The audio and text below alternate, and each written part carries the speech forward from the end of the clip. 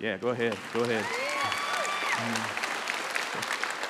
Yeah, in that spirit, let's just go to the Lord. God, that's the desire of our hearts, is today that you're exalted.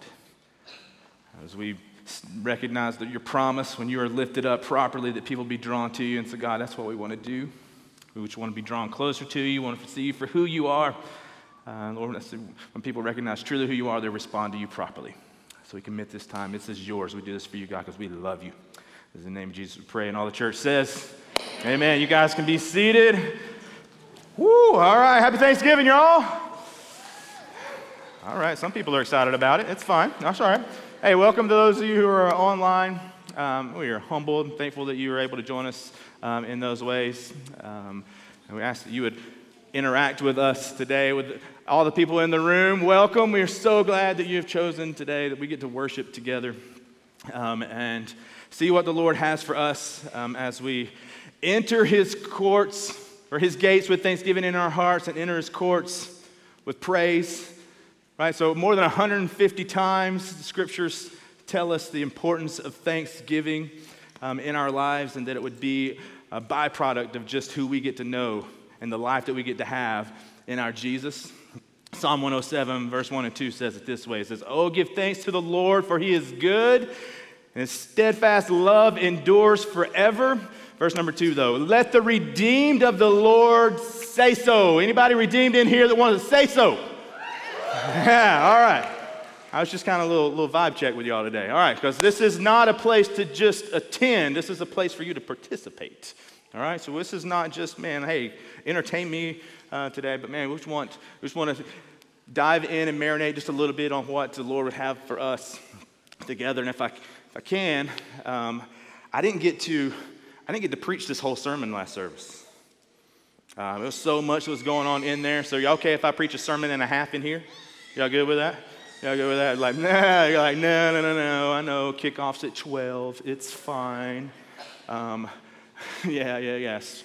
You know, the Cowboys are at 12. And so, speaking of underdogs, though, like Thanksgiving is like an underdog holiday, isn't it? Y'all feel that? Like Thanksgiving just feels like this underdog holiday, like it wants to be a major holiday, but it's kind of just trying really hard and it's not really, not really there. Y'all feel that? So it's because there's some people in the room. Y'all know what I'm talking about. How many people here, let's just divide the room real fast. Let's cause some division as we start preaching. How many of you are like, Christmas is already happening at your house? Christmas tree's up? That's right, let's go. That's right, a lot of people right here. Come on, talking back to me. That's what I'm talking about. How many of you, like, it is blasphemy to have said that? Tree is not going up until like Thanksgiving Day or after we have eaten. It's going up the day after. How many of you are? Yeah. All right. Maybe equal in here. I thought it was more of an underdog. Maybe I'm the underdog today. It's all good. Well, what I want to be able to do today in this few minutes that we get to have together is maybe encourage you. This gets to be a sermon on Thanksgiving. Not that you'd be shocked by that, right? But by title, by way of understanding, I want to encourage you in growing gratitude. Growing gratitude. Growing in our gratitude. Growing in our understanding of gratitude. So before I was in ministry, I went shortly the route of pharmacy. So I was going to be in pharmacy work. And that kind of made way to I became a manager for the Kroger company, which is a grocery store chain. More so, I think there's some that have kind of trickled into some of the bigger cities in Texas, but more so on the East Coast. So part of that, Kroger owns also other banners. So in the West Coast, they own stores called Ralph's. And so Ralph's stores went on strike. So they were shutting their store, like we're going to have to shut the stores down until they started bringing managers and kind of dropping us over there. So I had this opportunity, and I was going over to the Ralph stores, going to kind of like manage an area to try to keep things afloat. And so they saved some money on a flight. And I ended up landing in California at like 3 o'clock in the morning. It was terrible. I was tired. I was hungry and thirsty, and I was like, I'm just going to pull into the first place that's open. And I found myself at a Denny's. Anybody come? All right, let's go. Excited about moons over Miami right here. Let's go. All right. So here I was. I found myself at Denny's. Sweet young lady comes and she's like, hey, can I take your drink order? So being from the South, of course, I was like, I want some sweet tea. Anybody with me? Anybody would say, want to thank God for some sweet tea? Yes? It's okay to be thankful for some sweet tea in this room. And so she said to me with like this little slant on her head, it was just like, we don't have any. I was like, oh, okay, because it's, so I'm thinking, because it's 3 o'clock in the morning, they ran out. And so I responded back, well, like, I don't mind waiting. If you ran out, like, you can brew some, and I'll just wait for it, because that's really what's going to, like, appease my appetite right now. That's what I want. It gets worse. To which she says back to me, well, I can bring you some tea and then some sugar packets. How many people in the room know that does not work? That's not how you do it. I proceeded to share with this young lady I changed her life that day. That's what happened, right? I'm certain that she is still thankful today as she's getting ready for Thanksgiving for the stranger that rolled in at 3 o'clock in the morning and gave her the good news, the gospel of sweet tea. I'm pretty sure she's still thankful for that. So then I was like, all right, I'll just take a Coke. And she says, is Pepsi okay?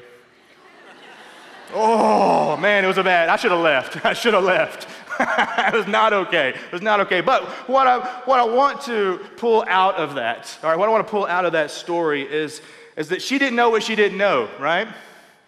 She didn't understand that there was more to understand about some sweet tea, that it could be better than she's ever imagined in her life.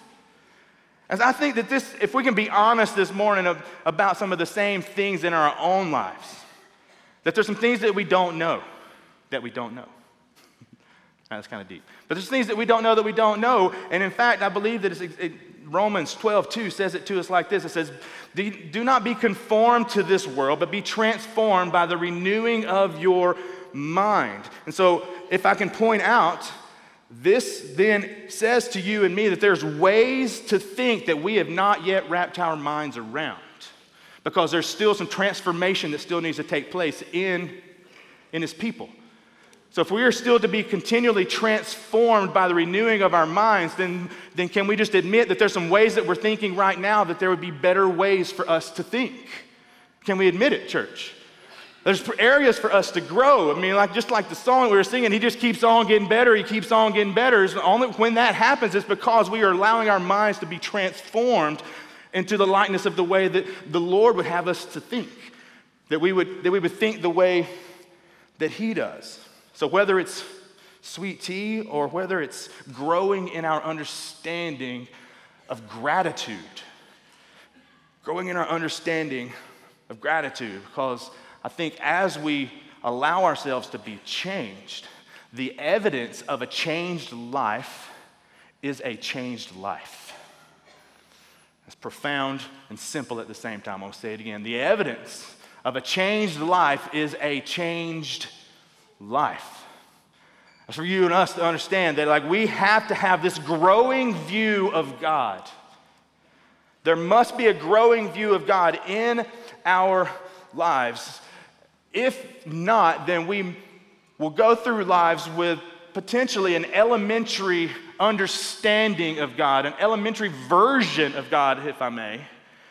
And then we grow up and we start having bigger than elementary problems. We start having adult-sized problems. Life starts throwing us some curveballs.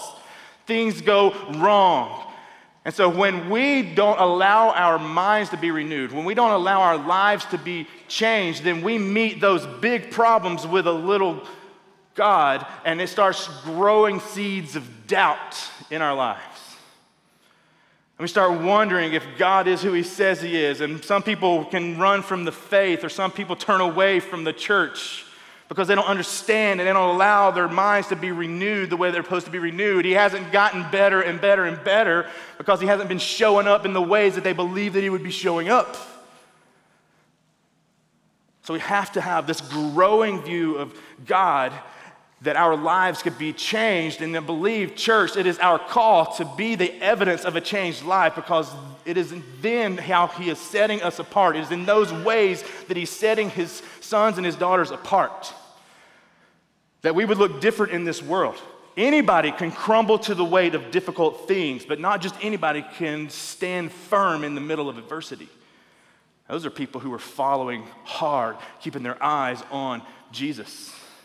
He can give us the strength to be able to do those kind of things. So I want this moment for us to be just a little interactive, if I may. All right, because this is Thanksgiving time, and I want us to be able to practice Thanksgiving.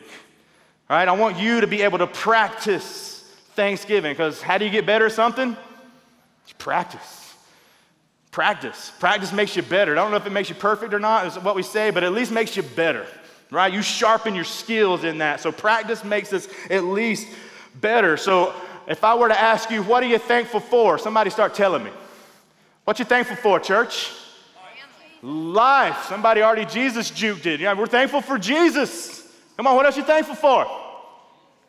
Thankful for our family. Anybody thankful for your family? Mine's in the room. In fact, I'm thankful for my son. He's on the camera back over here. My family's sitting over here. I'm thankful for, come on, I'll give my family a hand clap. That's all right. They appreciate that, and they're probably ducking at the same time. In fact, he's on the camera. I just run a little bit and like mess him up. Come on, church. What else are we thankful for? Babies, let's go. They're so beautiful. We're thankful for the gift that they have in our lives. Are we thankful for food, anybody? We're thankful for sweet tea. We're thankful for college football. We're thankful for the Cowboys, anybody? It's okay. These are all the things that we can be thankful for. Are we thankful for our church? We're thankful for this space. We're thankful for our staff. We're thankful for Pastor Kurt. Come on. Are we thankful for our team? Are we thankful for the worship that we get to experience because of the talent that's on this stage? Are we thankful for these things? There's so much. We could spend the rest of our lives considering all the provisions of God that we could be thankful for. Couldn't we? Couldn't we? We could. And we should. We should practice this. We should count them. This should be normal things. And in fact, you probably do this maybe around your tables, traditions, like to go around your tables this week in Thanksgiving and say, what are you thankful for? What are you thankful for? It's good for us to do this. But what about when it doesn't go the way that we want it to? What about when it goes wrong? All the grandparents in my life have passed on. There's one, her name, we called her Mati, and our endearing term for her. She's a tiny lady, she's about this tall, about that big around, but man, she was scrappy. If she knew karate, she'd hurt some people. There's this little bitty lady, and I remember this story being spoken so much because it was such a monumental moment that we learned from her life. Something that she understood, a transforming in her mind, a change that happened in her that we got to observe, that has been transformative in my life just as I think about it, and I want to be able to share it with you. So when she got news that her husband, my pawpaw, had passed away, you can imagine that's not a moment in life where it's where you're thinking, oh, I'm so thankful, is it? So when life throws you the curveball, the phone call that you get that you didn't expect, when finances didn't go the way they're supposed to go, all right? So like all of these things go wrong. So you can imagine that this moment in her life wasn't what she was anticipating that day. My papa had a heart attack, and we were at the hospital. And the nurses came out and said, we're sorry, he had passed away. And so my Monty, her frail little body, she collapsed in the hallway of the hospital. And she's like, no, God, no. You can feel it in the hurt and the pain of that moment. But it didn't last long because it gave way to something else. And she said, thank you, God, that you allowed me to have him.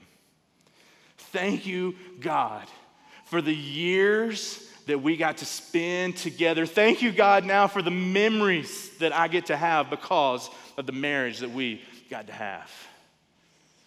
Isn't that incredible? What about it? It's easy for us, and we should. It's easy for us to be thankful fors. all the thankful fors are the things that we've experienced and all the provisions of God, and those come so easy, but can we say that we're really, really thankful for the even those?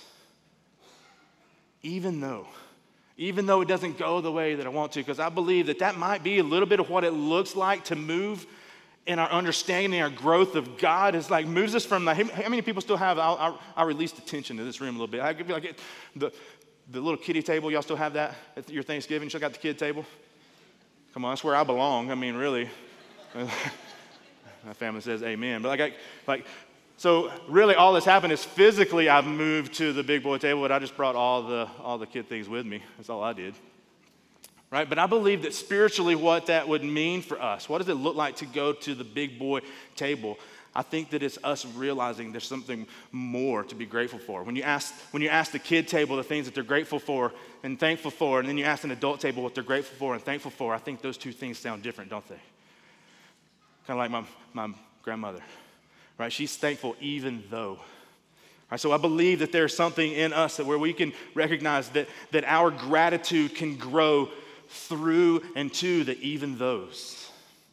In fact, I think David specifically teaches us this. If you think about it, he says this in Psalm, in the 23rd Psalm, verse number 4, says, even though I walk through the valley of the shadow of death. And so maybe that's where you find yourself today. Maybe you're in a valley. Maybe you're reflecting over life and you don't feel like you're as far along as you felt like you were supposed to be at this point in your life. Maybe you've heard some hard and grave news. Maybe there's crisis. Maybe there's some things that are going on. Maybe there's some strongholds in your life that you just can't seem to let them go. And so you find yourself in a difficult spot. It's a lot harder, isn't it, to say thank you, God, for such moments. But I believe that we can grow through the even those that life throws at us. Like David is talking to us right here. He says that even though I walk through the valley of shadow of death, I'm not fearing any evil. Why do we not have to fear any evil? It's because He is with us in the midst of it all. He helps us to be transformed by the renewing of our mind, even when the things in life don't go the way that we thought that they would go. Even though God has not stopped being good. In fact, I can say to us that if it's not good, then it's not over yet. If it is not good in your life right now, I can very definitively say that it is not over yet, because all things work together for good for those who love the Lord. And so even if death is the end of it, certainly heaven is going to be the good that comes. Amen? Let the redeemed of the Lord say so. Anybody in the room, come on, that is thankful that you can recognize that even in, maybe there's some people who moved in your gratitude to the even those. And you can say, like David says, that sorrow may endure for a night, but joy comes in the morning, and I know that He's coming. And He's going to come through in my life. And it's not just that I would be thankful for the things that I can see, but I'm going to be thankful for the things that I can't see. And the work that He's doing that is unknown to me, because I know He's going to come through, because I know He's faithful, because I know His steadfast love endures forever after me, and He'll sustain me in the middle of whatever life is going to choose to throw at you and to me.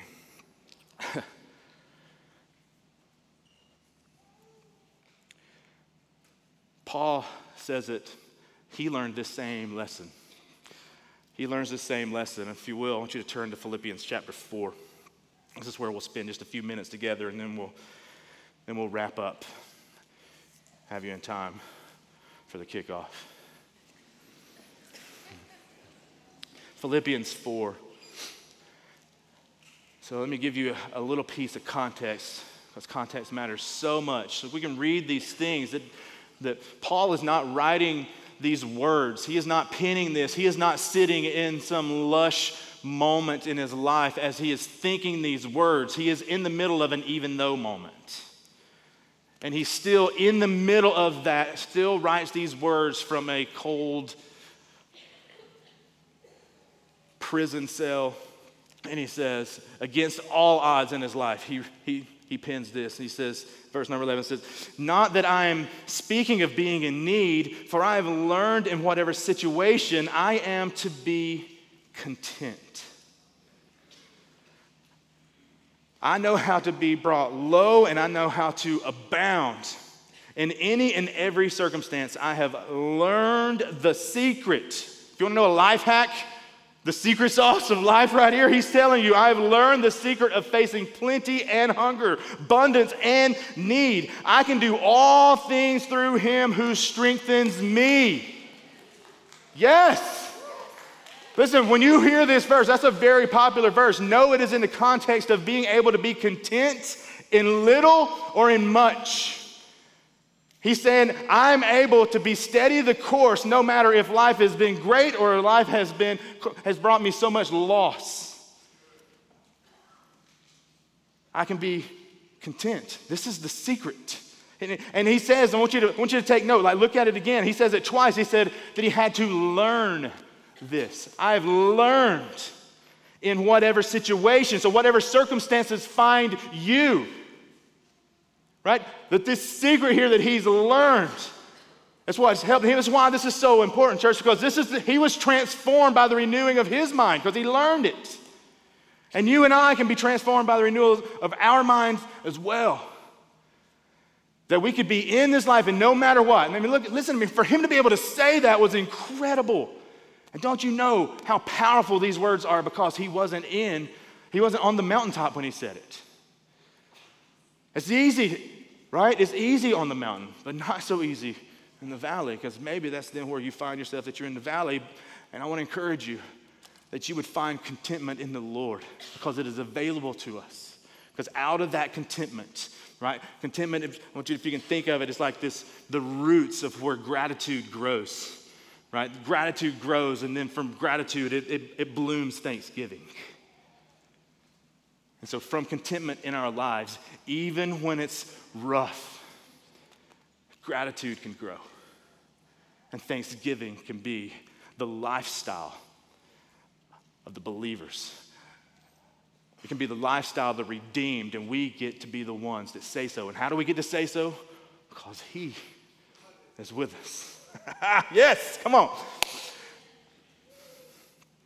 But this secret life hack, maybe you're just saying, I would love. Can we just agree that contentment is a difficult thing to have in this life? You know why? Because social media. Social media is rough. It is. It is damaging because it causes us to have a lot more trouble in being content. So let's face it. Like when you start scrolling through people's highlight reels, you just start seeing everybody went to the gym again. They lost 50 pounds in 2 minutes somehow. Everybody else somehow is on vacation and I'm not. How is that possible? You got these Pinterest-inspired preschool charcuterie boards for lunches. And our kids maybe get a peanut butter and jelly sandwich just kind of sideways, like, hey, good luck with that. I hope it works out for you. Anybody else feel me? Like, man, it's hard to feel content because I see all of these things and like families who are like, oh, you grew your own vegetables. So amazing. That's great. Oh, and you're sitting at that farmhouse table that you made out of pallets because you obscured them from the back of the HEB. That's incredible. Like your life is so beautiful. I'm not finding myself. In fact, it ends up doing the reverse in my life. I start feeling like I don't measure up. And that's something, I must not be doing something right because I don't have all the things that I'm seeing other people have. Right? It's hard to be content in this world, isn't it? I'm saying these things and like, it's funny because it's true. If we can be honest, when we see and we get caught up into this comparison trap, it leads to a very ugly sin called envy. And the envy in our lives, y'all know what they call envy? Is called the green-eyed monster. Yeah, some of y'all have heard that. And it's exactly what it is. It's monstrous in our lives. And I don't know that you and I would put envy in the same category of some other sins, would we? But Scripture does. Scripture lists envy among slander, sexual immorality, and even murder. Like, it just lists that these things kind of are all together, and they're all monstrous in their effects in our lives. But we would be quick to kind of like, well, those are bad, but like envy, I mean, it's, And we miss of the damage that it causes. And when that goes unchecked, when envy happens, we're not content in our lives, and that discontentment leads to this sin of envy in our lives. And that goes unchecked. Research even tells us that it actually impacts our health. You know that? Like, an envious life leads to an unhealthy life. Like, go fact check that. Go look at it. It robs us also of the ability to even celebrate people. If I can give you a definition of envy, get this. Envy is, let it go. Envy is resenting God's goodness in someone else's life while ignoring his goodness in mine. That's good. I'm going to say it again. Envy is resenting God's goodness in somebody else's life while ignoring his goodness in mine.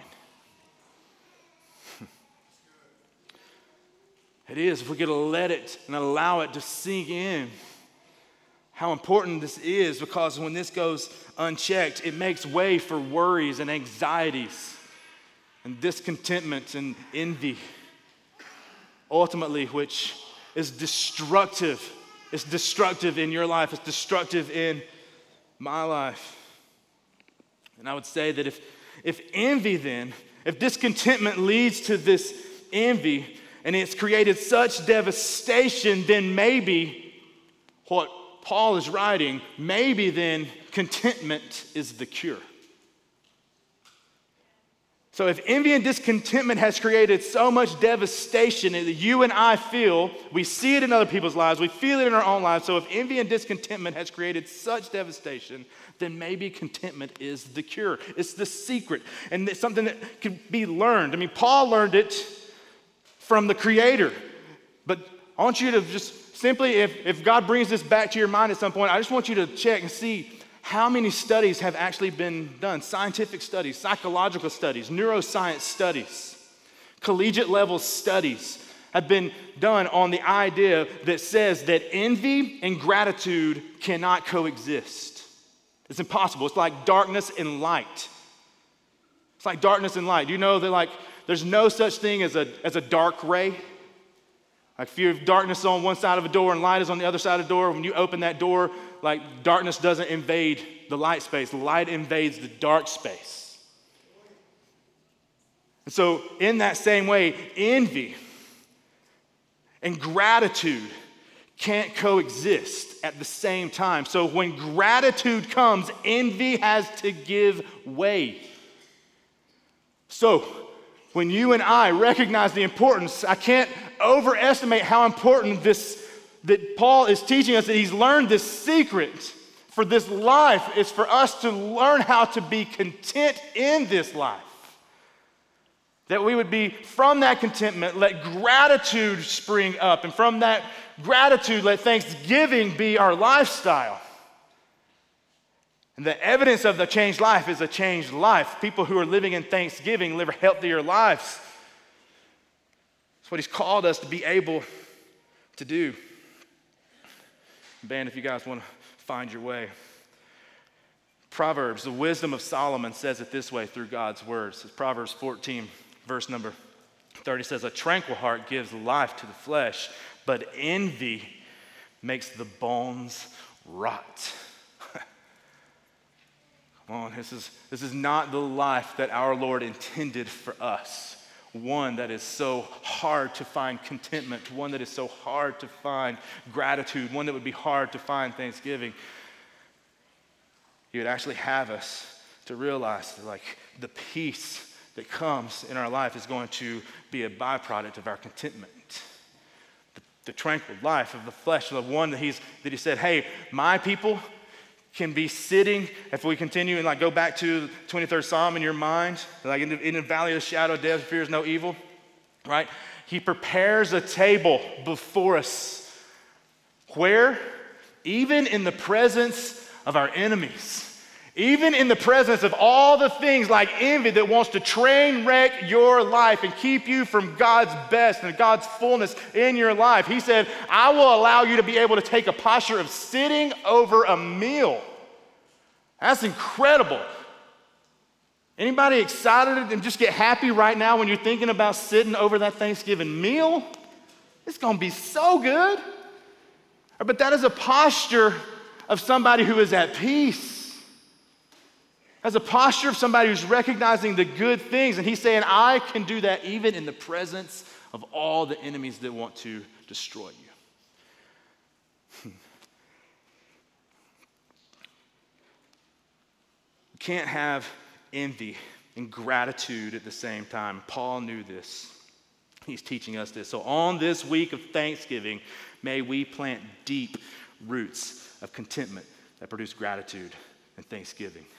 And be a people that live out the evidence of a changed life because we're allowing our Lord to transform us. And so maybe you find yourself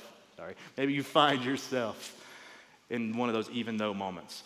We have people that are here, prayer teams that are here, that are help walk us through that together. We can pray over you. We can help you to find contentment. We can help you find gratitude in places where it's hard to find.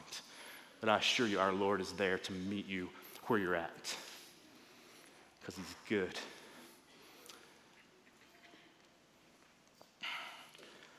Church, let us stand up together.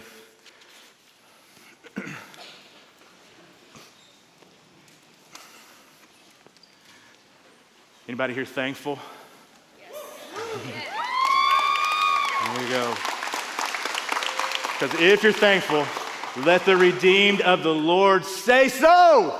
Come on, church, let the redeemed of the Lord be thankful today. And let us go out of here with thanksgiving in our hearts. Let's sing together and worship.